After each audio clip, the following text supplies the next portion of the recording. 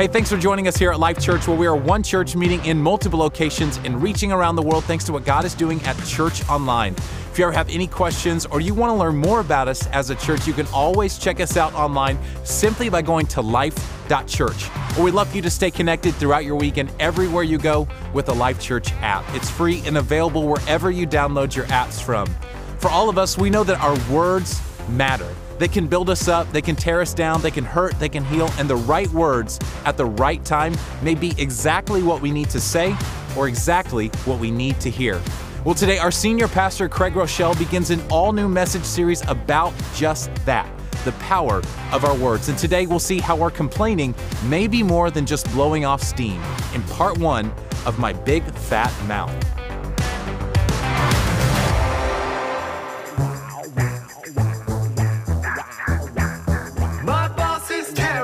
Period, I gotta punctuate it. I said I loved your shirt, but behind your back I said I hate it.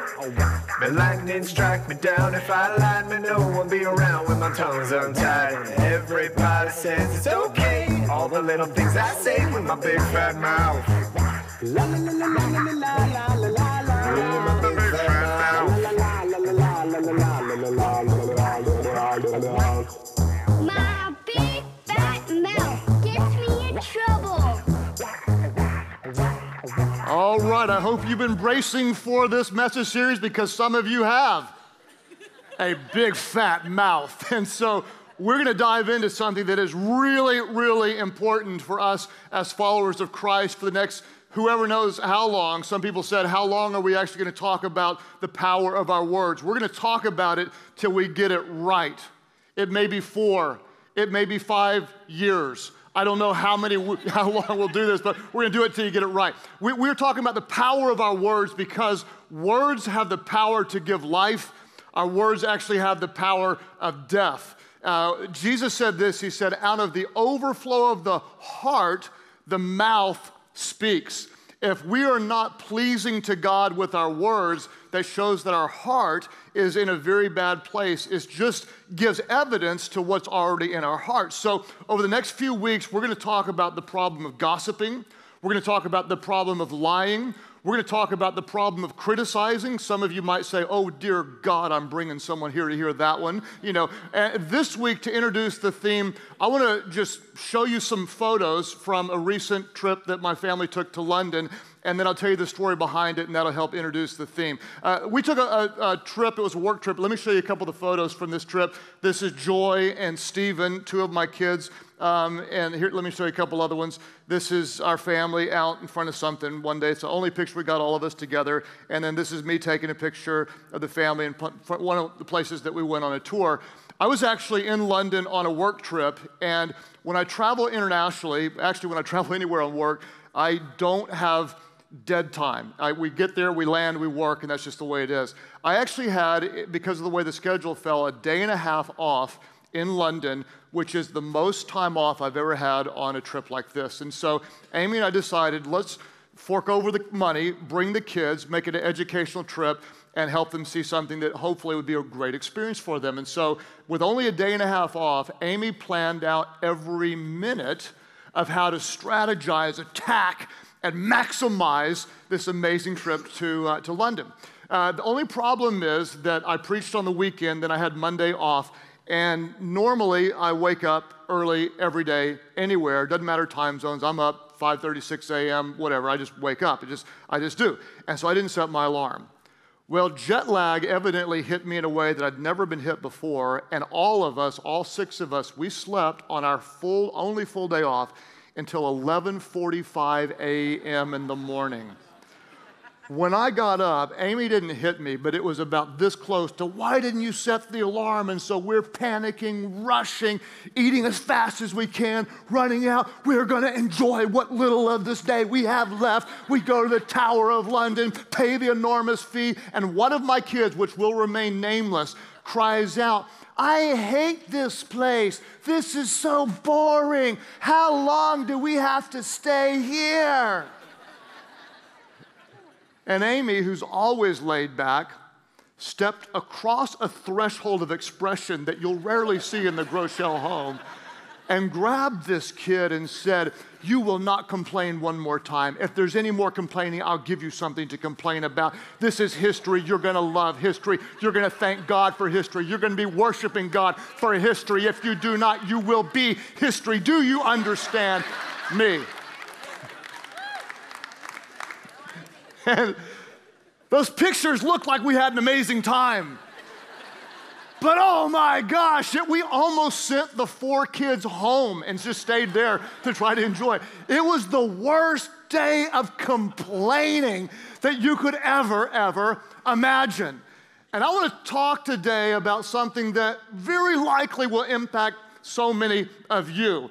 Many of us have the problem of complaining. In fact, even when I even think about this subject in the Bible, my mind immediately goes to the Old Testament when I think about the Israelites. And if there was an Olympic sport of complaining, they would gold medal in the sport of complaining. What's crazy is the Israelites spent years and years and years in bondage, in slavery, and then what did God do? God did a miracle upon miracle. He issued the 10 miraculous plagues to change the heart of Pharaoh.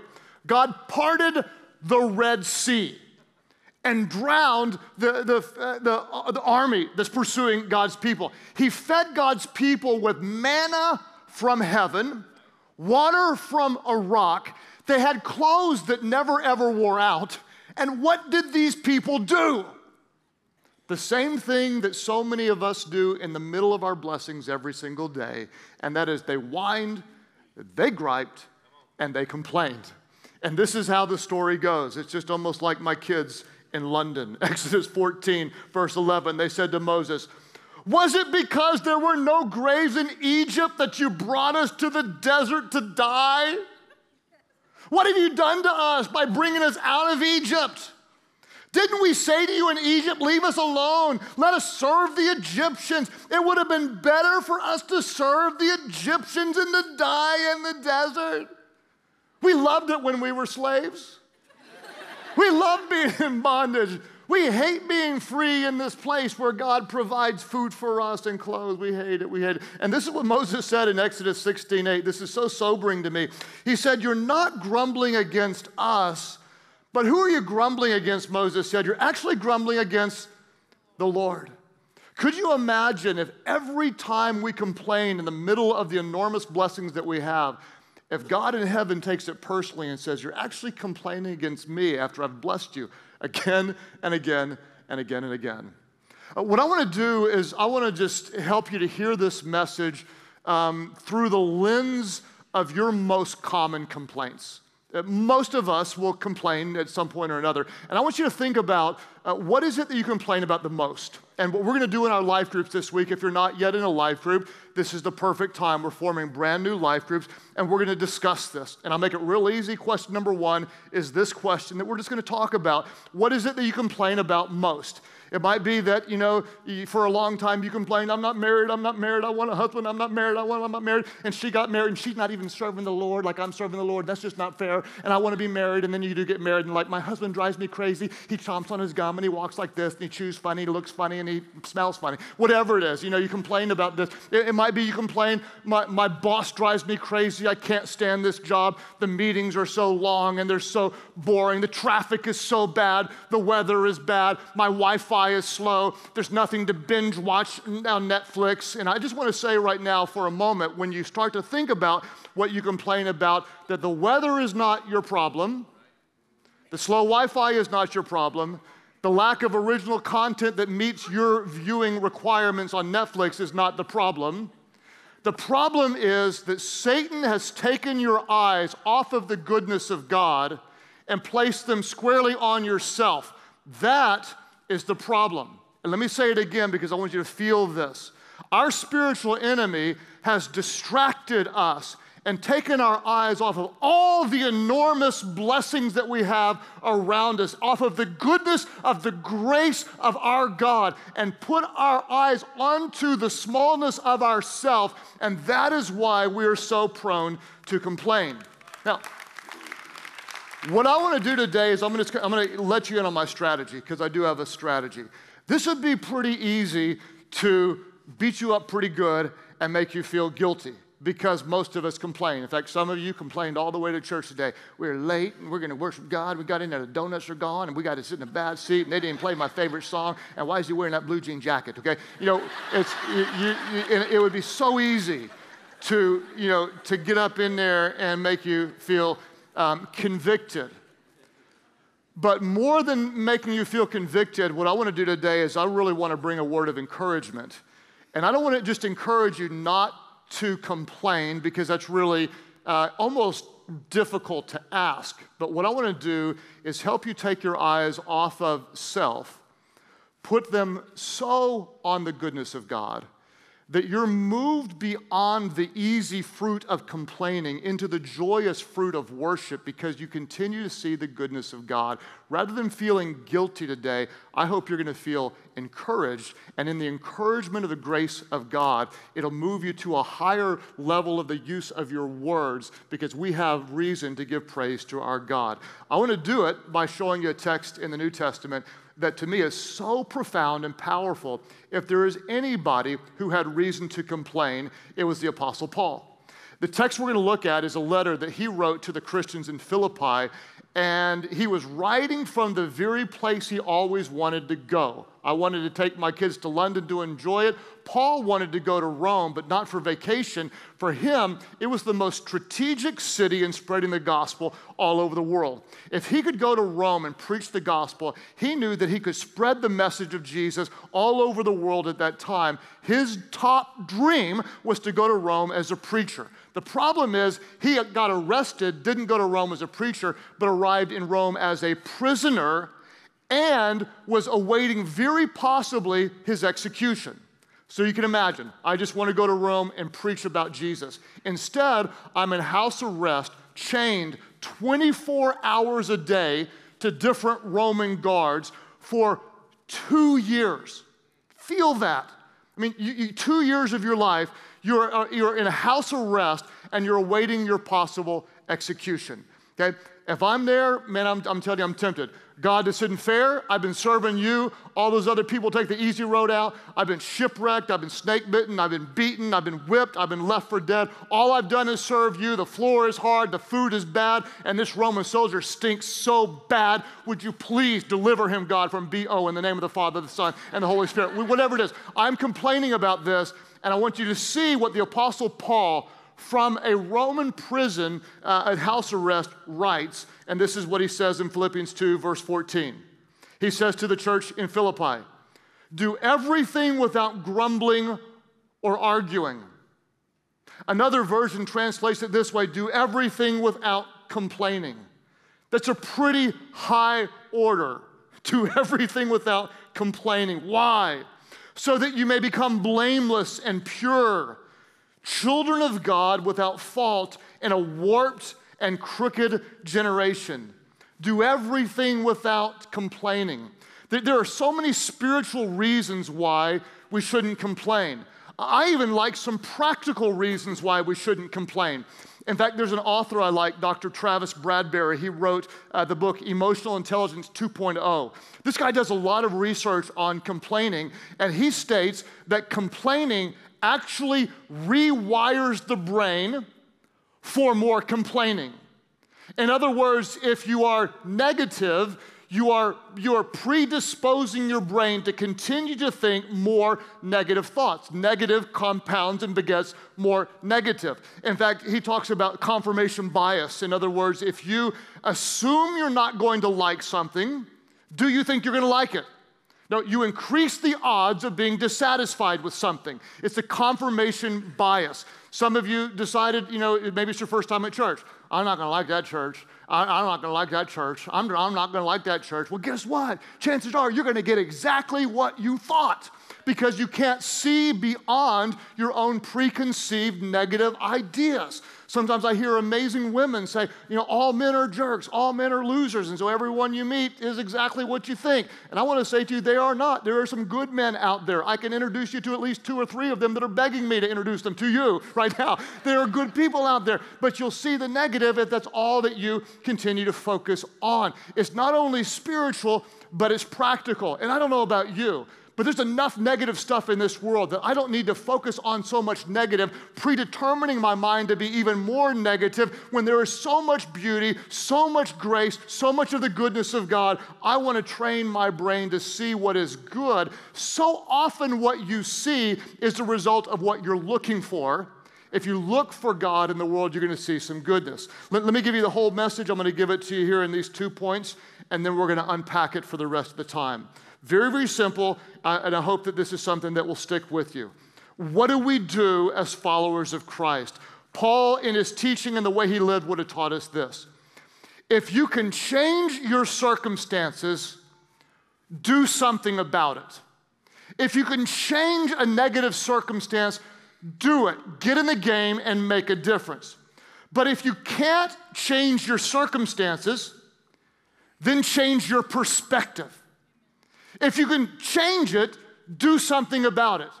But if you cannot change what you're facing, then change what you say about it, how you think about it, change your perspective about what you're facing. And this is exactly what the Apostle Paul did. I love the way he changes this very negative circumstance that he would have been incredibly tempted to complain about. And instead of complaining because he can't change it, because he's locked up, because he can't get out of prison, instead what he does is he changes his perspective and listen to the words that he says. Philippians 2, verse 17 and 18. He says, but even if I'm being poured out like a drink offering on the sacrifice and service coming from your faith, I am glad and rejoice with all of you. So you too should be glad and rejoice with me. Even if I'm being poured out like a drink offering, I'm glad and you should be glad as well. Now, you might ask the question, what does it mean to be like poured out like a drink offering? You know, I don't know what that is where I live. That phrase comes from one little Greek word. It's the word spendo, S-P-E-N-D-O. This one little word was a word that Paul's readers would have been familiar with. What the priest would do is they would make a sacrifice. They would take an altar, put some wood, light a fire, take a lamb or some animal, and they would make an animal sacrifice. Then as an act of worship to God, they would offer what was known as the S-P-E-N-D-O, the drink offering, and they would take the most valuable liquid they had, usually wine, sometimes honey. And they would take this drink and they would pour it on top of the animal sacrifice. And what happens when liquid hits fire? You got the whoosh, and then the smoke would come up, and the smoke would be an offering unto heaven as they would take their drink offering, their most expensive and valuable wine, pour it on the animal sacrifice, and then the smoke would be an offering up to God in heaven. This is what Paul says. Even if my life is being poured out to God, I will praise him. Notice, Paul didn't see his ultimate death when he would be crucified as a martyr one day, or put to death as a martyr. He didn't see that as his ultimate sacrifice. It wasn't his future death that was his sacrifice. It was his life that was a sacrifice. And this is why Paul said elsewhere in Romans 12, he said, in view of God's mercy, based on who God is and what God's done, he says, offer your bodies as a living sacrifice to God. This is your holy and pleasing spiritual act of worship. He's saying, this situation that is exactly what I never ever wanted to happen. I wanted to be here preaching the gospel, but I'm not going to complain about it. Instead, I'm going to see that God is still in it. God is still working. God is still good. And I will give him praise even as my body is being poured out like a drink offering. If you can change your circumstances, do something about it. If you can break out of prison, break out of prison. If you've got headaches, then you can take medicine or change your diet or take medicine. If you want to lose some weight, get in the gym and change how you eat. If you hate your job, change your job. If you can't change your job, change your perspective. Change how you think about it. Change how you approach it. Change what you say about it. Change where your mind goes instead of saying, I can't stand this job. Well, thank God I have a job, because I know a lot of people are looking for a job. If you can change your circumstances, do it. If not, change your perspective. Just like last night when there were about 20 people in my office before I was preaching, and it got me really stressed out. And I came home afterwards, and I made the mistake of complaining to Amy right after my message on not complaining about how crazy my office was, and there's too many people, and I've got to focus, and I've got to be prayerful. And she looked at me, and she said, "Oh, man of God, Pastor Craig, thou shalt do something about it or change your perspective." I hate when she preaches my messages right back to me right after I preach them. But either ask them to leave or embrace that you've got people that you love. If you can do something about it, do something about it. If you can't change your circumstances, then change your perspective. How in the world could Paul be like this? How could Paul, on a mission from God, to preach the gospel and make Christ known, how could he rejoice locked up to a Roman soldier? Let me tell you how he could rejoice. Because for Paul, Paul was not the center of the story. For him, Jesus was the center of the story.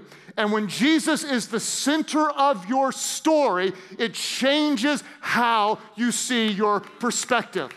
Let me say it again. The moment everything is about us, we will complain. Because there's a lot to complain about. If it's about you, if it's about me, we can get together and we can complain like the best of them. Believe you me, I can go a distance with you in a complaining game. Okay? If it's about us, then we can complain. If we recognize that life is not about us, but we've been crucified with Christ, nevertheless we live. Yet it's no longer I who lives, as Paul would say, but it's Christ who lives in me. When we recognize that he is the center of the story, it changes how we live our story. Our story is not about us, our story is about him. And this is how Paul, in the middle of a Roman prison, could say, even if I'm being poured out like a drink offering, I will still rejoice in the goodness of my God. Watch how he changes his perspective. Watch what he does. I love this. He says this in Philippians 1:12. He says, I want you to know, brothers and sisters, that what has happened to me, this really bad thing, I'm in prison, I'm locked up. He said, this bad thing is actually served to advance the gospel. What?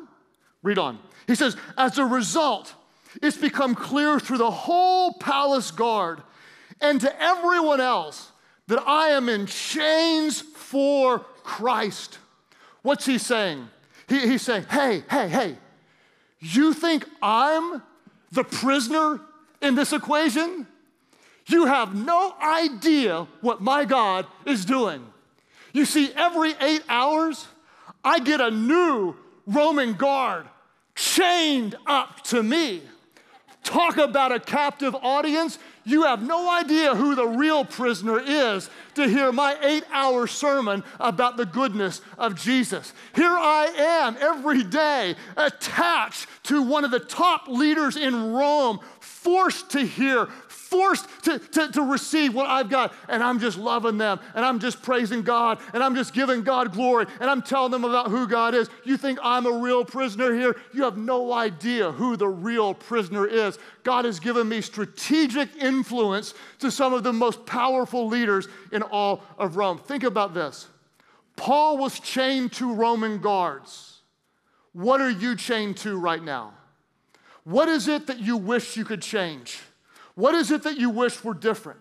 If you can change your circumstance, then by all means, use what God has given you to make a difference. If you cannot change your circumstance, change your perspective.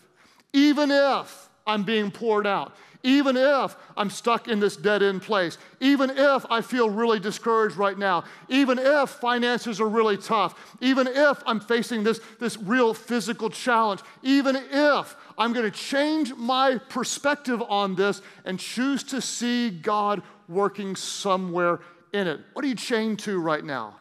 If you change your perspective, who knows how God might use it? I'll try to tell this next story without getting overly emotional, because every time I talk about any one of my kids, it's just, don't tell them what's going to happen. If you were here a month ago or so, I told you about my second daughter, Mandy.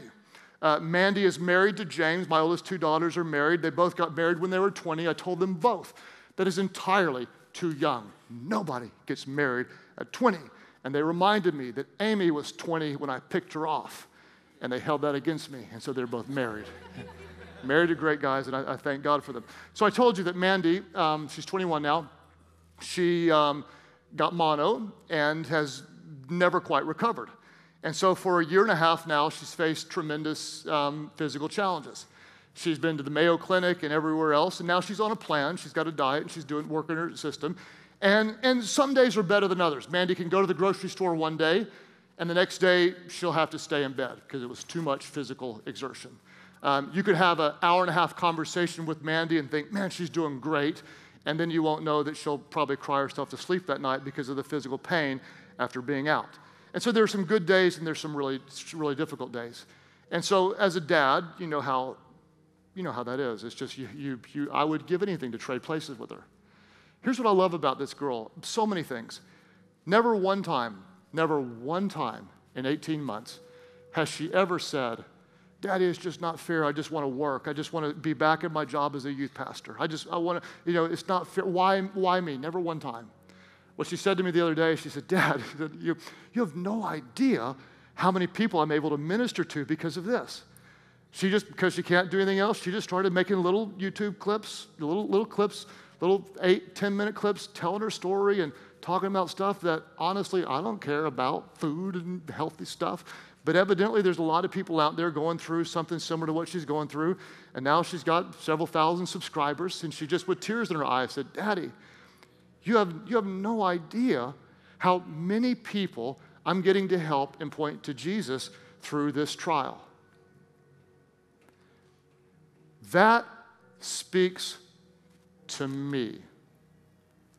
Because I'll be the first to complain about my schedule, when a different perspective would say, thank you, God, that I've got places to go, opportunities to make an impact, and people that actually want to spend time with me. Sometimes I'll complain, my body's just so tired. Thank you, God, that I got to pour it all out today on the field and do something that eternally makes a difference. If you've got a negative circumstance, and I know there are many of you today that you're facing very, very difficult things, and I don't want to discount that for a moment. But I do want to say, if there's something you can do about it, man, let's get together with our life group and let's do something about it. If you cannot change it, let's change our perspective. Let's not just focus on what we don't have. Let's thank God for what we do have. Let's not just complain about what we lost. Let's complain about where we've been blessed. Let's not just complain about what God didn't do. Let's thank Him for what He did do for us on the cross through His Son, Jesus. I love the way David in the Old Testament, he's every now and then we just have to remember the goodness of God. This is what David said in Psalm 103, verses 2 through 5. He said, let all that I am praise the Lord. May I never forget the good things He does for me. I don't know who this will speak to. Don't forget what He's done. Don't forget who He is. Don't forget that He's with you right now. What does He do? He forgives all my sins. He heals all my diseases. He redeems me from death and crowns me with love and tender mercy. He fills my life with good things. Let all that I am praise the Lord. Let everything in me praise the Lord. If I can change something that is not pleasant, something that gives me a righteous discomfort or even a righteous anger, then by all means, I'm not going to complain about it. I'm going to do something about it. But if I cannot change it, I'm going to change my perspective. I'm going to change the words that I speak, the thoughts that I think. I'm going to approach it and say, God, where are you working? What are you doing? How can you be glorified through this? So I don't know who this is speaking to right now, but if there's something in your life that you cannot change, maybe instead of complaining and complaining and complaining and complaining, which doesn't change anything, doesn't make anything any better or any different, instead, God, help us change our perspective, that we can see that you are still good, that you are still with us, and let everything in us, God, give praise to you. All of our church is praying, Father, we thank you right now for the example of Paul, the example of your Son, and your grace, God, to change our words from that which takes life to that which gives life. All of our different churches, those who would say, Craig, kind of like you, I can be maybe a little bent toward the negative. I can find fault, find what's wrong, and be quick to give expression to what I don't like. I want the help of God to change my perspective, to see His goodness. God, help me stop complaining and help me start living with praise on my lips. All of our churches, if this is an issue for you and you want God's help to be different, would you lift your hands right now? All of our different churches. God, I thank you so much today for so many people who want to focus on your goodness. God, I know there are many things that it would be so easy to complain about. If we can do something, give us wisdom, give us strength, give us power. God, even give us miracles to see your hand making things different. In any place, God, that we don't have the ability to make it different, change our perspective, God. If I'm a 21-year-old girl that wants to work and can't work, God, even if, God, we choose to praise you, even if, God, you don't answer the prayer in the way we want, even if, God, we go to bed alone at night, even if, God, we're struggling financially, even if, God, we choose to praise you, even if we're being poured out like a drink offering, we offer our lives as living sacrifices to you, holy and pleasing as our spiritual act of worship, God, because you are always good. Help us focus not on what we don't have, but to see all the blessings that we do have and worship you daily, God, for who you are. As you keep praying today at all of our different churches, I love what David said. He said, let everything I have praise God. He's forgiven me of my sins. David knew very intimately what it was like to be forgiven. He sinned against God again and again in different ways with pride. He committed adultery. And he recognized the grace of God was the greatest gift. At all of our churches, there may be those of you that when you look at your life right now, you feel embarrassed about some things you've done. Maybe very ashamed of the wrongs that you've done. How could God love someone like me? Paul talked about being poured out like a drink offering. Let me tell you about the greatest sacrifice and offering made in the history of the world. This is the love of God poured out for us through His Son Jesus. God became flesh in the person of Jesus. Jesus was without sin, never ever sinned. Jesus became for us sin on the cross, died in our place. On the third day, He was risen from the dead. Why? So that anyone who calls on the name of Jesus would be saved, forgiven, and made new. At all of our churches, there may be some of you, you're complaining about this. Maybe you're complaining even about your own life and how you've lived and what you've done. When you call on the name of Jesus, He forgives every sin. He doesn't make you a better version of you. You become a new person. At all of our churches, there are those of you, you recognize you're not here today just to stop complaining. You're here today to start praising God for who He is, for His redemption, for His forgiveness, for His grace, for salvation by faith in the risen Son of God, Jesus. All of our churches, those today who say, yes, I need His grace. Yes, I need His forgiveness. I turn from my sins. I turn toward Jesus. Today, I give my life to Him. That's your prayer. Would you lift your hands high right now? All of our churches say, yes, that's my prayer. Right back over here. God bless you. Both of you over here as well. Praise God for you. Over here in this section, right back over here, right here as well. God bless you guys. Church Online, you click right below me. Those of you from Florida, click right below me, right up here close. Bless you, bless you. Others today who say, I need His grace. I surrender my life to Him. Would you all pray with those around you? Everybody pray aloud. Pray, Heavenly Father, forgive me of my sins. Make me brand new. Fill me with your Spirit so I could know you, serve you, and follow you for the rest of my life. Help me see your goodness, to worship you with a living sacrifice, giving my life as you gave yours. Thank you for new life. Now you have mine. In Jesus' name I pray. Life Church, celebrate it, worship God. We are living in the middle of a movement of God's Spirit.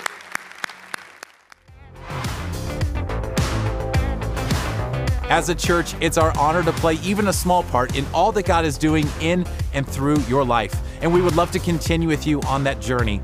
To find out what your next steps could be in your relationship with Christ, all you have to do is go to life.church/next. You know, here at Life Church, it's our mission to lead people to become fully devoted followers of Christ. That statement drives everything we do as a church, all because we believe whoever finds God finds life.